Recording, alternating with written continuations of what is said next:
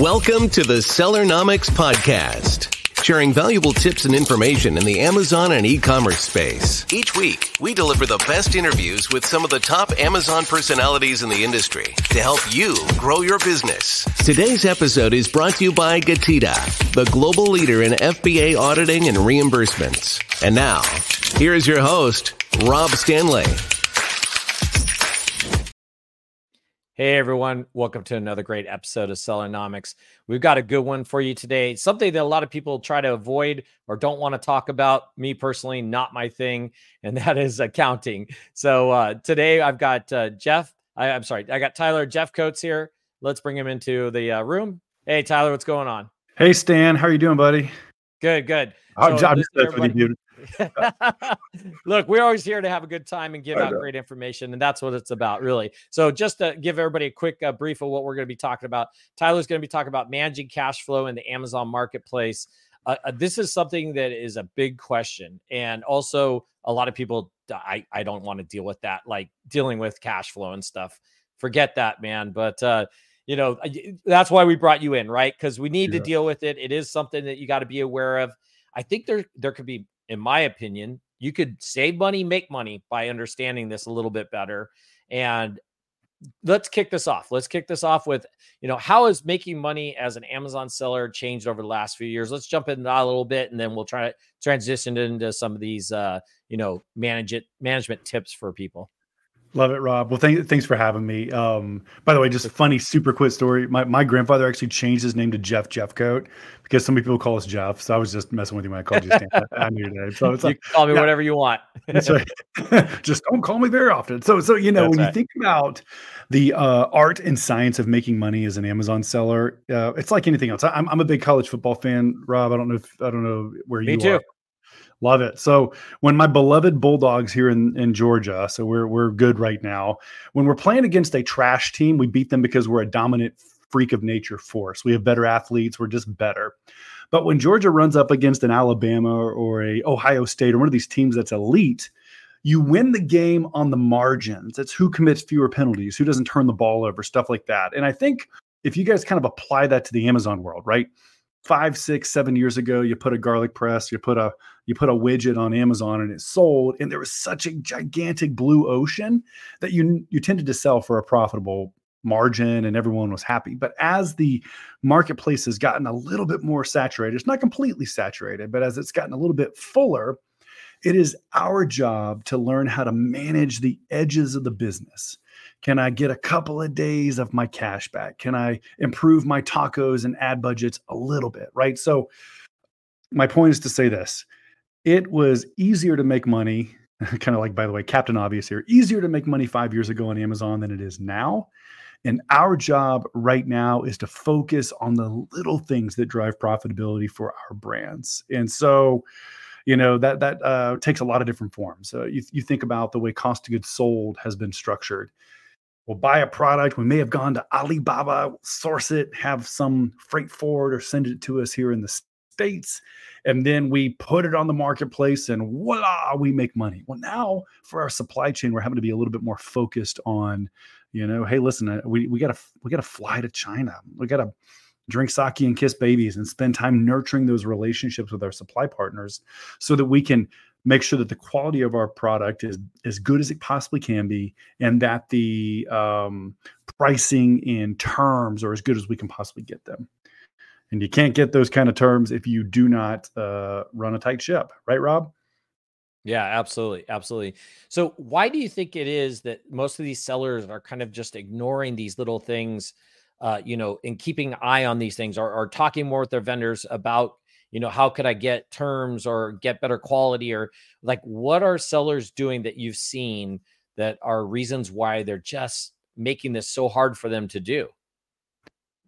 I think you probably saw this also in the Jefcoat world there, Rob, but 3 years ago, so many Amazon sellers were being acquired in like lightning fast acquisitions from our aggregator friends out there. And the result of that is that it incentivized us, Rob, to grow as quickly as possible and to have frankly, here was the profile. We wanted to have a brand with 5 SKUs, on one marketplace that was growing at 50% year over year, like, that kind of thing. And I think as the market has matured and there's not this frothy pile of cash acquiring us, it's actually just a regression back to common sense, where like if you and I were to start any business, like pick a business, if you and I start it, it would be about can we source a product?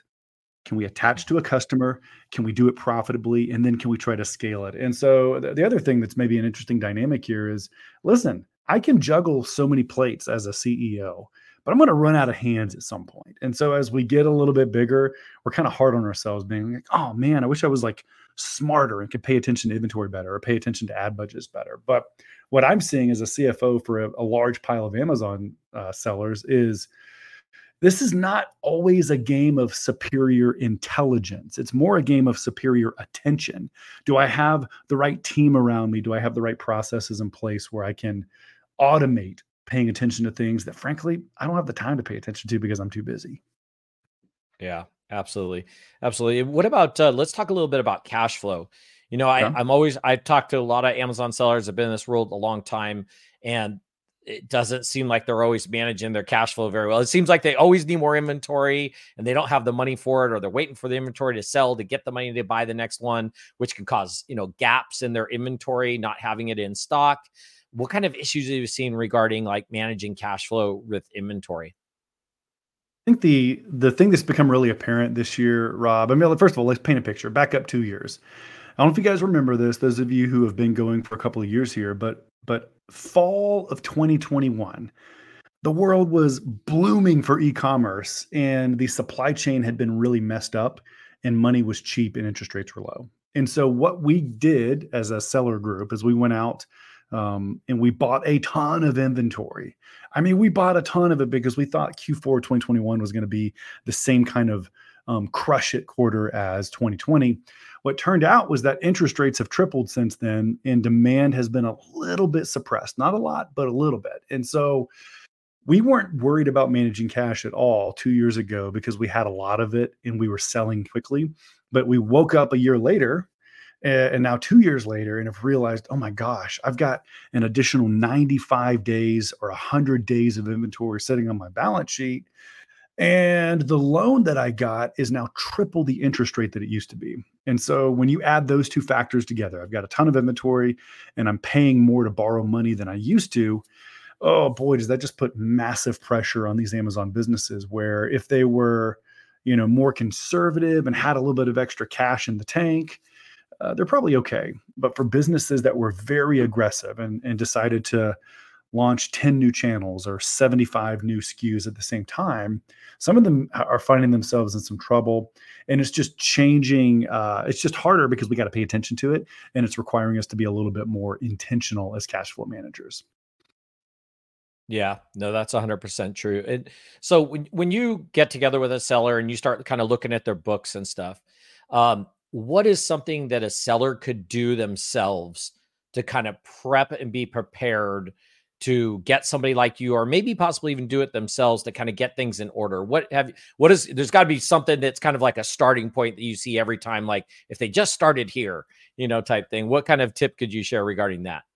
So I would say, let's say you're just starting off. First thing to do is to open a separate checking account and get a separate credit card from your personal. So buy groceries, buy flowers for your significant other on your personal account, and have some kind of a dedicated cash vehicle for your business.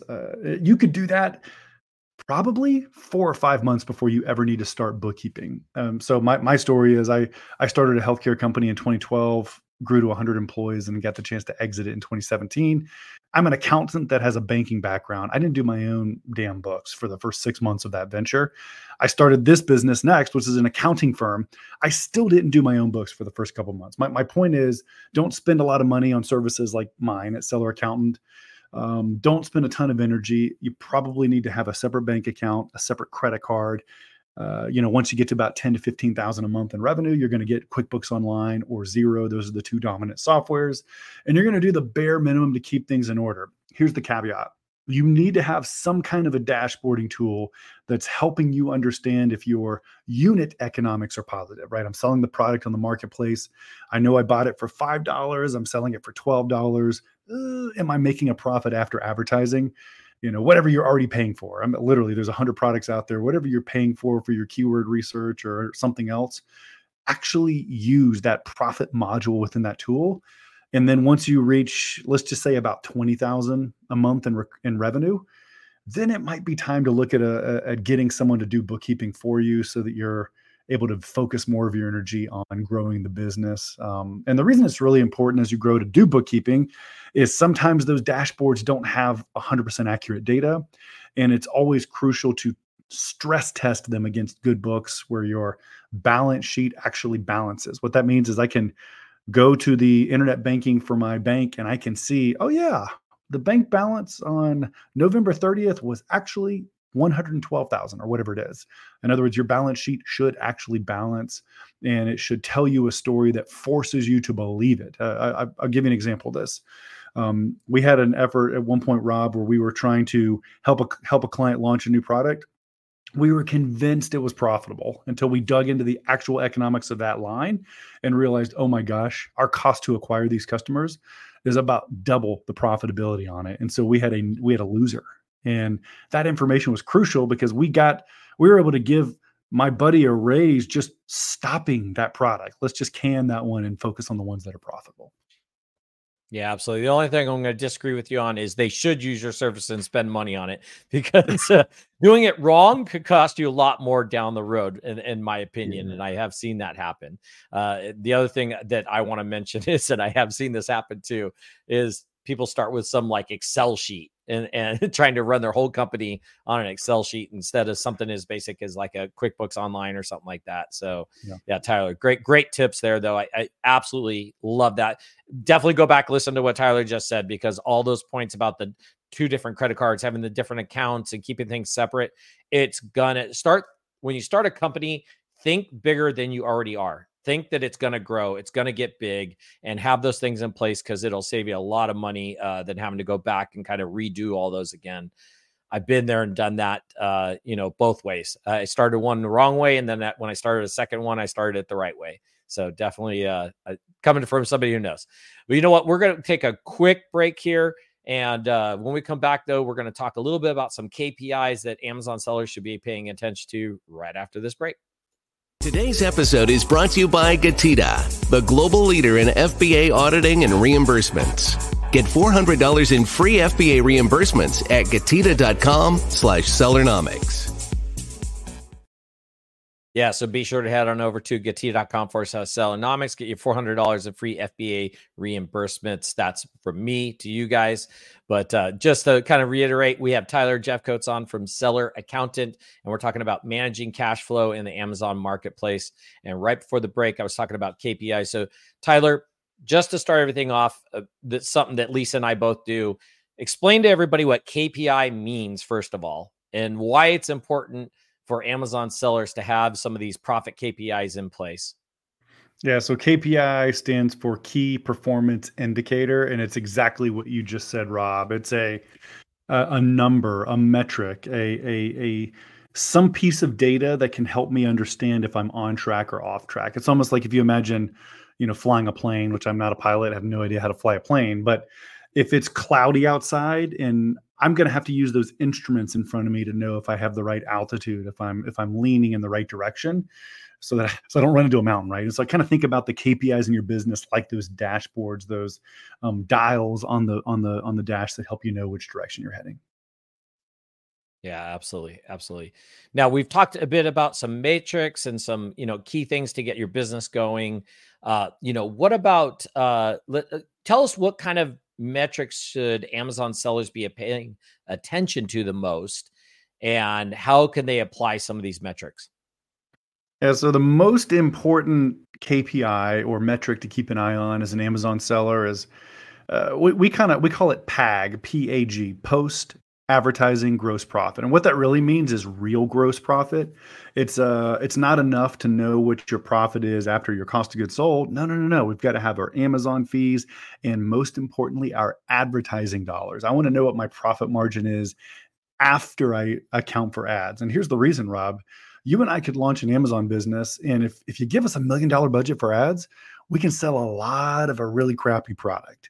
I don't know whether I'm happy with the product's economics until I know the margins after ads. At Seller Account, we call that PAG, post advertising gross profit. Give you a little, by the way, a little benchmark there. Any private label brand that can capture at least 20%. So think about that in your mind. Sales minus refunds, plus your reimbursements that you get because Rob's team helps you get them, minus your Amazon fees, minus the product cost, and then minus those crucial Amazon PPC advertising expenses. That profit number, if it's more than 20%, you've got a pretty healthy product. If it's more than 25%, I would say you have a really, really strong product that you might be able to scale. And on the inverse of that, if it's less than 15 points, if I can't capture 15 points after ads, I may be looking at a product that's a loser, that there's not enough evidence in the market that I can sustainably make a profit selling it. I just got to be careful tying up too much of my cash in those low margin products. So Tyler, I'm going to go a little off topic because you brought up an interesting point. If somebody has a losing product, what have you seen some of your accounts and people you deal with? How do they do they just lower the price and start liquidating, taking a loss on it, trying to get back whatever they can? Or do they just cut their losses and liquidate it out in one big shot to try to get some of that money back? I know this may not be exactly your topic or the thing that you know the most of, but what have you seen when you've been dealing with some of these people, if they do have a losing product, or, hey, I just need to get out from underneath this? Yeah, I mean, step one is to have an honest conversation. We call it keep, kill, or cuddle, right? So if I really do a SKU level or ASIN level analysis, let's say of the last 90 days. By the way, let's make this crazy tactical. Let's say you use Metrics or Helium 10. Pull up whatever one you use, go to that profit tool, make it the last 90 days, upload your cost of goods sold, right? You guys can envision this. And then literally look at that profitability for each and every ASIN in your portfolio. And the ones that are negative, let's start there. The ones that have a negative profitability, you're going to say, is there something I can nurture or cuddle about this SKU to get it, rehabbed to where it can be healthy? I might even, I hate to say this, almost view it like if you had like an employee you were putting on probation. This ASIN is on probation for the next 30 days. It's going to have to perform at this percent, right? Like you really just have to be objective about it. And so at some point, to your point, Rob, you might decide, I need an exit strategy. I'm done with the blue one. I thought the blue one was going to be profitable. The blue one stinks. And, I don't think you should take the inventory in the backyard and just burn it. Like if you have an option of, turning off your ads and lowering the price to really close to a break even, that's probably the most successful model I found, because you guys know this. It's really expensive to grab product back from FBA in particular. I have yet to meet super successful liquidation companies. I mean, they all try. It's not a lack of effort. It's just a really hard thing to do. I would say this, the most common kind of instance of this, Rob, is really, okay, I've decided the blue one's not good. I'm just going to keep running it close to break even. I know it's a subpar SKU, and I'm just not going to reorder it once it gets to the bottom of the barrel. I'm going to let it stock out. And if I have the ability to rearrange my parent-child orientations to take advantage of the reviews, I'm going to do it. But I'm not going to waste another dime borrowing money to buy that inventory. Yeah, I mean, you could definitely, I think you just mentioned something there that could be actually an advantage. If you're within that same listing, you're selling multiple colors, and let's say the black one or the blue one does great, but this lime green one is not doing good, take advantage of lowering that one to build up some reviews, right? Build up your reviews, build up your listings on it. By getting that one down to a point where it's basically just break even, you still could take advantage, because if you notice, the reviews come to the whole listing. So it's going to push that whole listing up, even if there's 3 different colors and 2 do great and 1 doesn't do so well. That's okay. Use that to your advantage to definitely, maybe boost your listing up. One of the things we talked about kind of before the show started, and maybe you covered it and I just didn't understand it correctly. You were talking a little bit about return on working capital.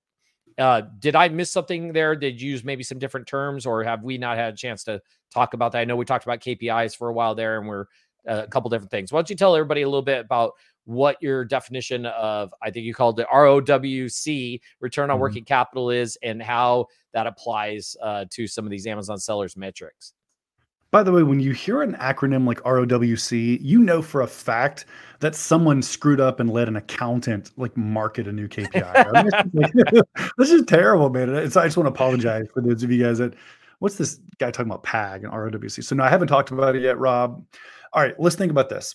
My dad's a real estate guy. He's a broker. We do some real estate investing. And if you and I, Rob, are going to buy a corner piece of real estate in whatever town we live in, we would never try to decide whether we were happy with the profit of that investment until we knew what the investment was. In other words, the core definition of return on investment is happiness divided by what I had to invest to get that happiness.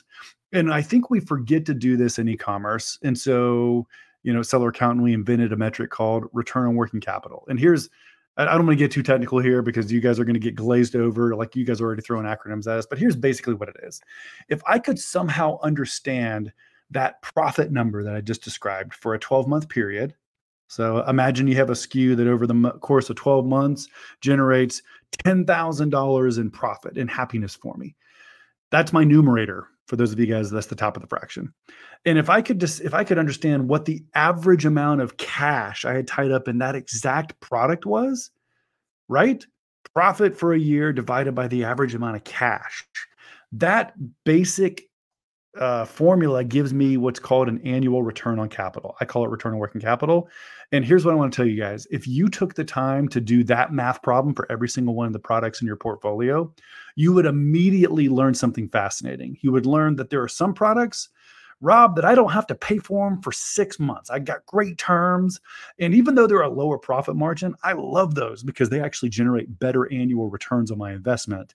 And you're going to realize the other opposite end of it where, wow, I really, really, really loved the green one because it has great profit margins. And I brag about these profit margins when I go to a conference, only to realize that I'm sitting on 6 years of inventory. I've got so much freaking inventory for this product that I couldn't get my money back unless I did this until I die, right? Like that kind of thing. And so finding a metric that allows us to do an apples to apples comparison, whether we're drop shipping, whether we're reselling, or whether we're a private label brand, return on working capital is our effort to do that for companies and for products. Yeah, absolutely. Absolutely. Tyler, before we transition a little bit over to Seller Accountant and talking a little bit more about the company, how you got that started, is there any bit more information that maybe you want to share with Amazon sellers regarding anything with financial performance, KPIs, metrics, tips that they should, something they should do? Anything we missed, it's entirely up to you, Tyler. I think we pretty much nailed it. Just do yourself a favor. Excellent. Way before you hire a CFO, take 5 minutes a week, guys, and look at the financial performance of your products and keep the great ones, kill the crappy ones, and nurture or cuddle those that are kind of in the middle. Absolutely. I'll give one little tip also. Know your landed cost. You got to know your landed cost. You're not going to know if you're making money or not making money if you do not understand your landed cost. There's all kinds of little things involved. Go really nitpick through it. If that box over at the factory costs you an extra, 2 cents, make sure that's factored in. You got to get that landed cost right. So, okay, we're going to talk a bit about Seller Accountant. So, Tyler, why don't you tell us a little bit about Seller Accountant, kind of how you got it started and what kind of services it offers so people know more about it. Yeah, thanks, Rob. So I'm an accountant by trade, but I actually went straight into banking after school and had the opportunity in grad school to join a healthcare startup. We grew really quickly to about 120 employees, and I sold that company in 2017. Rob, the most miserable 90 days of my life were the lame duck session where I was the due diligence exiting leader and having a new team get involved. But because I was accountant boy, I was relegated to bookkeeper. So you think about that. So we have a company with 120 employees. All of a sudden, my job is to do the books. And I started looking at QuickBooks Online for this company, and I was like, damn. I wish I'd have paid attention to this when I was trying to run this company. And it kind of dawned on me, Rob, I'm an accountant. I worked at a bank for 5 years. I have a finance focused MBA, and I almost crashed this business almost every other month as we were scaling really quickly. And it made me realize that having an education in finance is not the same thing as knowing how to manage money in a business. And so as I was kind of going through that, it was kind of a depressing quarter of being the lame duck leader in that company. I started thinking about what my next business would be, and had a cup of coffee with a guy that's in the Amazon space. I had been an eBay seller back in college many moons ago. And I was like, wow, you mean it's not Amazon sending me this stuff? That's great. It's crazy. And so anyway, all that to say, we signed the closing documents, sold company A on January 31st of 2018, and then took my wife and my two daughters camping. Next Monday, came back and started Seller Accountant. And our thesis is really, really simple. Bezos is going to make money. The guys at Shopify are going to make money. I want the CEOs of $500,000 to $20 million companies to make money. I want the guys that are fueling our economy, building small businesses, to win. And in order for them to win, they're going to have to become more sophisticated in the way they manage their money than they think they have to. I mean, listen, take it from me. I was a banker accountant and couldn't manage cash. Like you go to a class and you learn about a balance sheet, and then you're in the fetal position at 2:00 in the morning praying you can make payroll the next day.